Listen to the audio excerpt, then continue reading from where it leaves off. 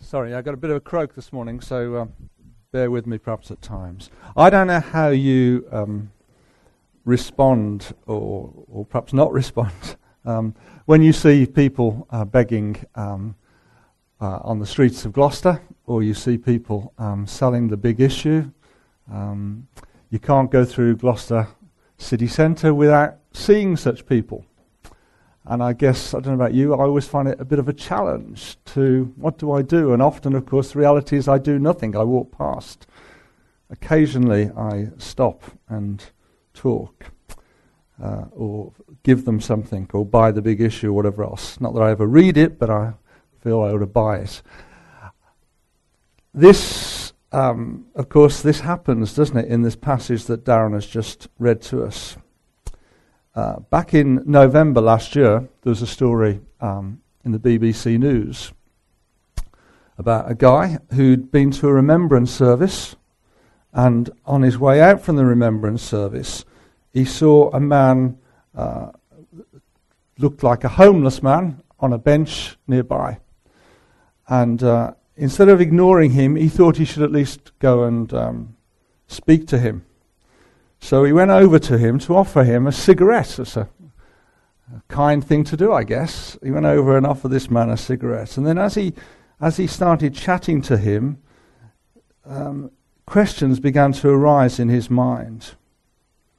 And the upshot of it all was that he realized that he found out that the man he was talking to was his brother, who he'd not seen for 28 years and hadn't seen since he was a baby, due to family circumstances.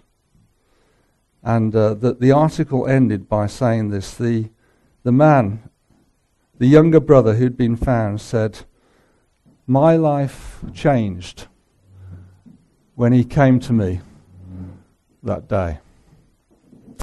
My life changed when he came to me that day." Goes on to tell how it changed. And I guess that certainly could be said, couldn't it, for this man that we've read about this morning?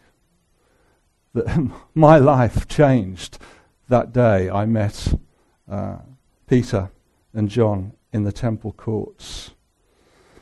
We're looking at this book of Acts, and we're looking at actually how God worked through his church.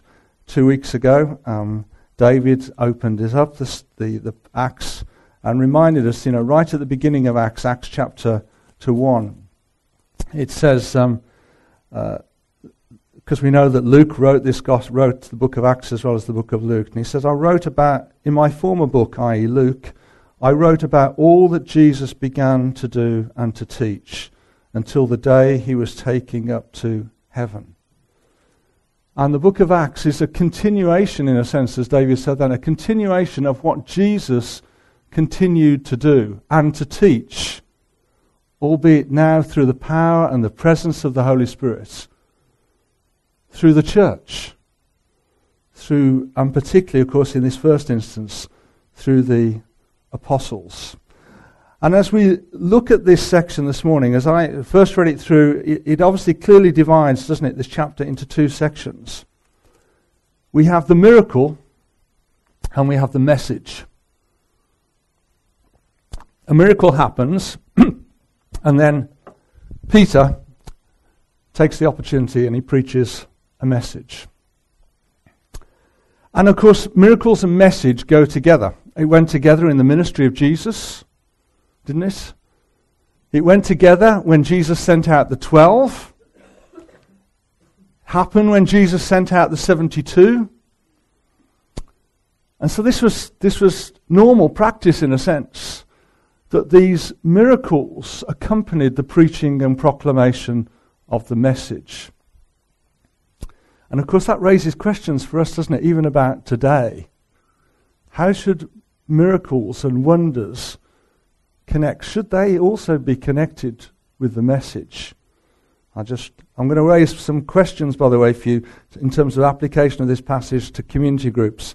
So we won't be asking the questions now, but perhaps in your community groups you'll be thinking about one or two of these things. But as I look to this, I began to see that actually, as well as these things two being connected, they're connected in another way, in a deeper sense, because there was a message in the miracle, and there's a miracle in the message. Got that? There's a message in the miracle itself, and there is a miracle in the message. And I hope as we look through this text together, we'll see something of that. So let's look at the text very quickly. Acts chapter 3, of course, and have your Bibles open. We end Acts chapter 2. Chris last week looked at those wonderful verses at the end of Acts chapter 2, where we see what the Holy Spirit was doing in the lives of these believers to make them a witness in their world and to the people. And the wonderful things that we see happening there. And of course, we would long to see more of those things being true and happening amongst us. And Acts chapter 2 ends, doesn't it, with the people praising God and enjoying the favour of all people, and the Lord adding to their number daily those who were being saved. So 3,000 were added then, but then in the days that followed, people were being added to the church day by day. Is that what is meant to happen? Is that what is meant to happen? Is that what we should expect to happen? I'll leave that question with you. And then the beginning of chapter 3, of course, Peter and John going up to the temple at the time of prayer. That's interesting, isn't it? Now, these were set prayer times in the Jewish daily calendar, as it were. 3 o'clock in the afternoon was a set prayer time, and Peter and John go to pray. It's interesting, isn't it? But they still followed this practice of going to pray. I wonder what they'd pray when they went to the temple. Perhaps they'd remember the prayer that Jesus taught them, and Luke records for us in Luke chapter 11, doesn't it? Father, hallowed be your name. Your kingdom come. Here, your kingdom come here in Jerusalem, as you said it should and would. And but the Peter and John walk into the temple, and they're not the only one going to the temple, because this beggar, this crippled man, who's a beggar, is also going to the temple too. And he's no doubt got his spot. You know, just like people who've got their spots when they sell the big issue, you often see the same person in the same place, don't you, in Gloucester City Centre? There's a girl who stands outside Marks and Spencer's and whatever. Well, this guy's got his spot, I think, and his spot is right at the Beautiful Gate. The Beautiful Gate's one of the main entrances to the temple. Many, many people would be coming through that gate day by day. So that's why many people knew this guy, because they'd seen him day after day, week after week, month after month. We don't know how old he was, don't know how long he's been there, but my guess is some time. And I guess there'd be other beggars there, because it was such a good place to be. I can imagine them almost sort of jostling, for position, the beggars sort of elbowing each other out the way maybe, trying to get one of those good spots where they were right in the flow of people, and they could therefore expect maximum returns from their begging. So I'm sure there's plenty of other beggars, and Peter and John would have walked past other beggars, and I think Peter and John would have walked past this man before too. I don't think this is the first time they would have seen this man. And the beggar does what beggars do, and he asks them for money. At that point, isn't it, where we don't know how to respond when somebody says, big issue, or got anything to give, sir? And we don't know what to do. And Peter and John, this time, look at him, don't they? They look straight at him. And they know they're not going to, this is not for a chat. This is not to give him money. This is not to give him a sandwich. This is because at that point, in some way that we can't explain, but in that point, God, I guess by His Holy Spirit, has revealed to them and has given them faith for what he's going to do in this man's life. And so they turn to him, don't they? And they say, literally, they just say, walk. In some of the manuscripts, it's just walk. We haven't got any silver and gold to give you, but what we have got is walk. In the name of Jesus Christ of Nazareth, walk. And taking him by the right hand, he helped him up, and instantly the man's feet and ankles became strong. And he jumped to his feet and began to walk. Then he went into the temple courts, walking and jumping and praising God. We all know, well, some of us know the song that we used to sing in Sunday school, don't we, perhaps, about, I'm not going to sing it, about walking and leaping and praising God.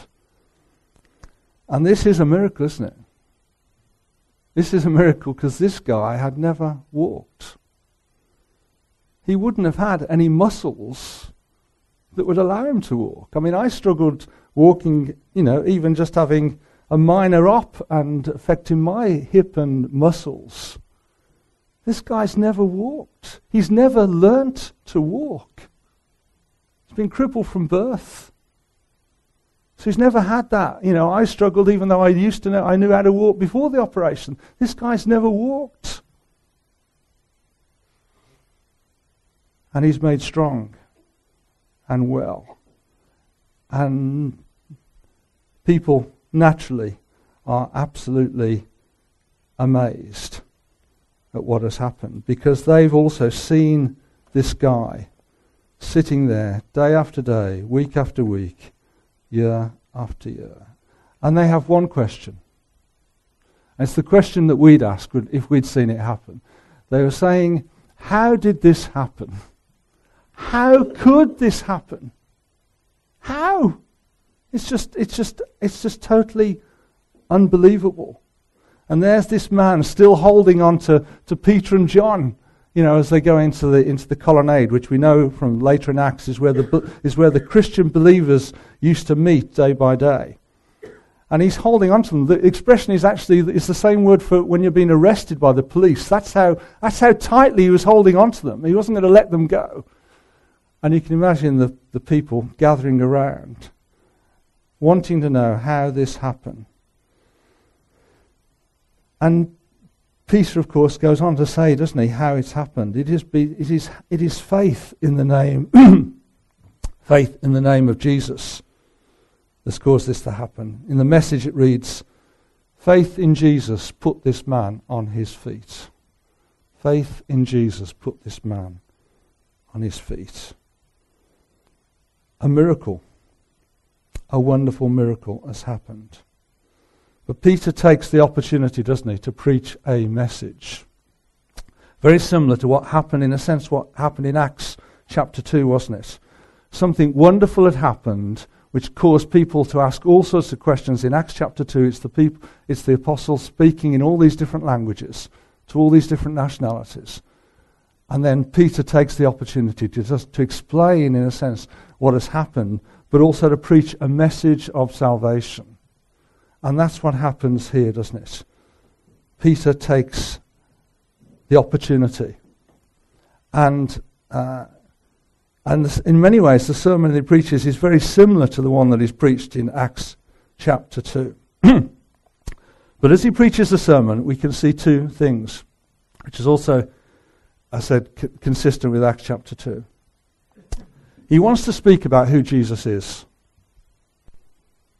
First and foremost, he wants to speak about who Jesus is. And secondly, he wants to speak to them about who they are. He wants to speak about who Jesus is and what he's done. He wants to speak to them about who they are and what they've done. And that's what he does in verses 13 to 15. I guess some of you would like our sermons to be as short as this. If we just read 13 to 15, he says, we'll go back to 12. Men of Israel, why does this surprise you? Why do you stare at us as if by our own power or godliness we have made this man walk? The God of Abraham, Isaac and Jacob, the God of our fathers, has glorified his servant Jesus. You handed him over to be killed, and you disowned him before Pilate. though he, Pilate, had decided to let him go. You disowned the holy and righteous one, and you asked that a murderer be released to you. You killed, isn't this a wonderful phrase? You killed the author of life. But God raised him from the dead, and we are witnesses of this. He says some things about Jesus, and he says some things about them. Very quickly, I'm not taking the order, but I'm going to just reverse the order in which of things he says about Jesus, the way he describes him. He says that Jesus was the author of life. Jesus is the author of life. All life. Everything that is living has come through him. That is who he was, that is who he is. All things were made through him. In him was life, John writes. This Jesus was also a servant. He came to this earth and he lived as a servant. You know that. You can see that in all that he did. He served people. Most obviously, famously, perhaps in terms of our thinking, in terms of the washing of the disciples' feet. But Jesus said, I didn't come to serve. I didn't come to be served, but to serve and to give my life as a ransom for many. He's the author of life. He also became a servant. And he is the holy and righteous one. The way he lived, this is the only person, the only one who could ever have this description applied to him, the only human being that could ever be described as holy and righteous, and that was Jesus. He was blameless, without fault, without sin. You killed him, but God has raised him. Death could not hold him. His body could not see decay. And finally, God has glorified his servant Jesus. These are all things that he says in those few verses about the Lord Jesus. He is now glorified. He is now honoured. He now sits at the right hand of the Father in heaven. That is who Jesus was and is. And you disowned him. You failed to recognize who he was. You rejected him. In fact, when Pilate wanted to set him free, you said no. You said execute him. Even though Pilate recognized there was no reason to put him to death, you chose to call for his crucifixion. You killed him. You are responsible for his death. You should have known. You should have known who he was, shouldn't you? Because all the prophets pointed to this man. You knew what the prophets said. You saw the life of Jesus. You saw how he was. You saw the things that he did. You saw the miracles. You saw his blameless life. You should have been able to put those two things together. And you should have known, therefore, that he was the Messiah. But you didn't want to know, did you? You didn't want to know. You wanted to make your own choice. You didn't want this man among you. You didn't want him to be your king. And so you killed him. And you know what, folks? You were wrong. You were wrong. We are witnesses of the resurrection. We've seen him alive.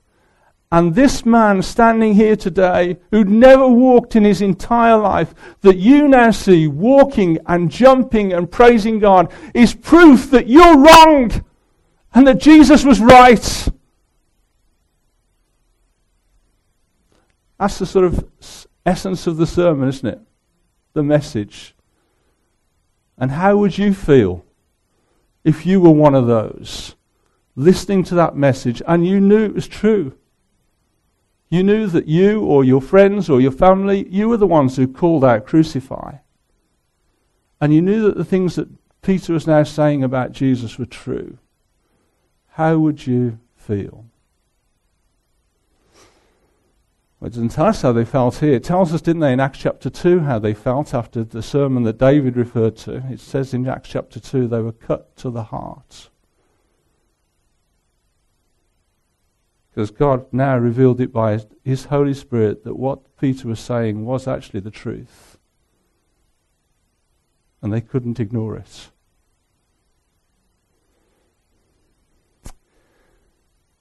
That's the message, though the message continues, doesn't it, in those verses that follow. So by faith in the name of Jesus, this man whom you see and know was made strong.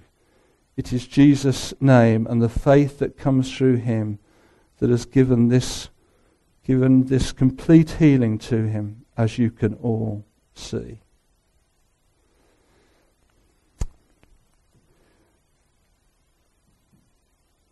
They deserved, didn't they? They deserved to be punished for what they'd done.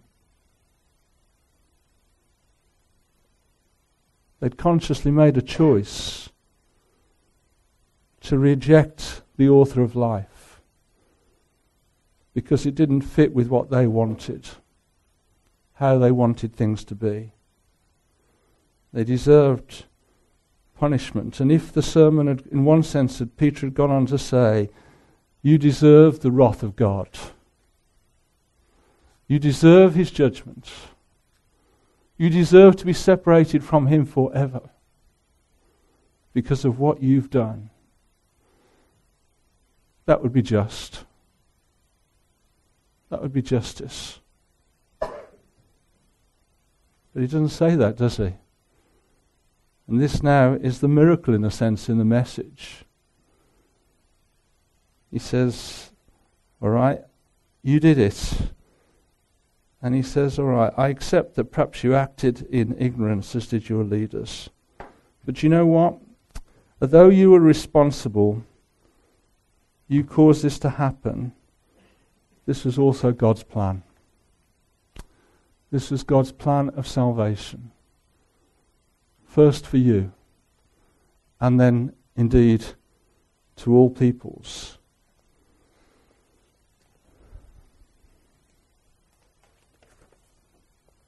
God had his plans.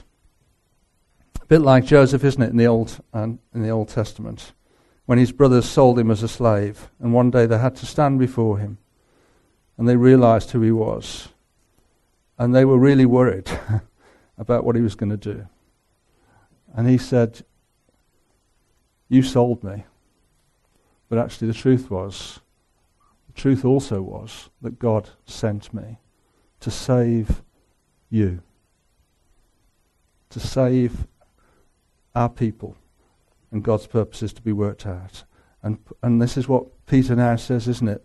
That this was part of God's plan of salvation that goes right back to Abraham and the promise that was made to him that through his offspring, singular, seed, that through his offspring all peoples will be blessed. But this is the miracle, I think, that Peter now says to these people. The message is that God wants to bless you. God wants to bless you. Despite all you've done, God wants to bring you his blessing. And if you will turn and repent, if you will recognize now who Jesus is, and if you will accept and turn from your sin and turn to God, then God's blessings will come to you. Your sins will be wiped away, wiped out, gone without a trace. The phrase wiped out or blotted out is a phrase that's used when they used to record debts of people. If you'd come and buy something from me and you couldn't pay, and therefore I'd give you credit, I would write the credit on a tablet, in wax. I'd write Darren Chandler owes me a lot of money, and I'd write it down. Okay. When Darren Chandler finally comes and pays me, then I would smooth out the wax. And it would leave no trace. It would be completely smooth, blotted out, gone. You could not see it, because wax, when it's melted, just returns to a smooth, thin surface. And that's what he's saying. If you will repent, God will blot out your sins. You will not be able to see them.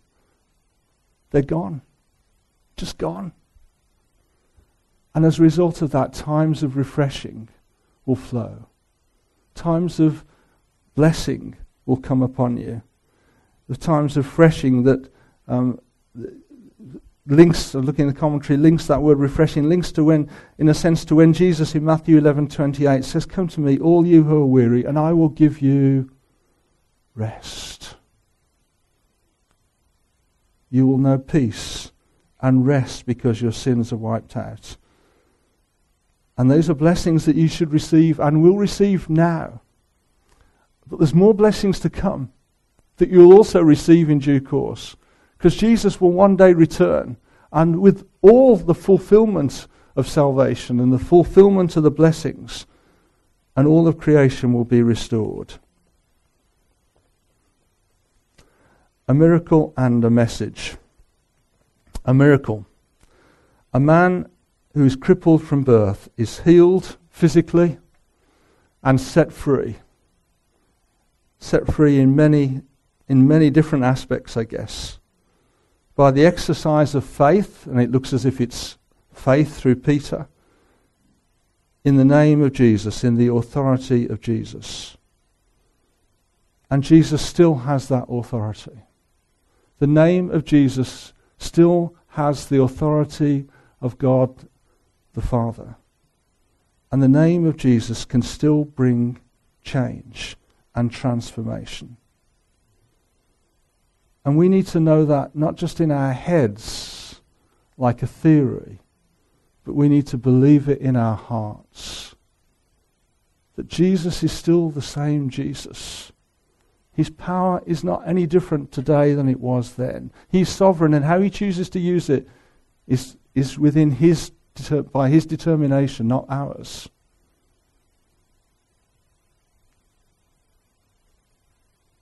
But we should know that and receive the faith and exercise faith as a result.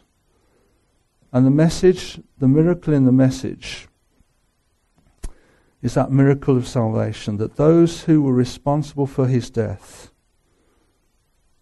could now receive the blessing of complete forgiveness, of sins wiped out, and the free refreshing and peace that would come through this.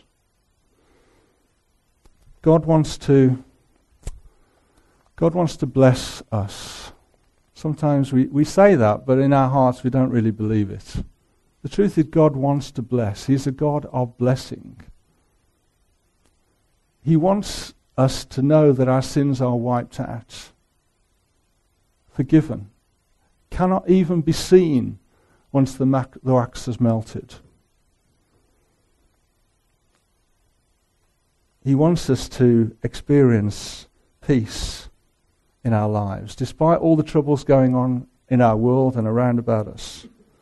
And he wants to know that one day he will return in glory and honor, so that we might be with him forever. That's the miracle. That people who deserved punishment should be blessed. If only they would repent. If only they'd turn away from their sin and turn to God. If we would only repent, and we need to continue repenting, if we would repent and turn from our sin and turn to God, he wants to bless us. He wants to bless us. May we know more of that in our experience.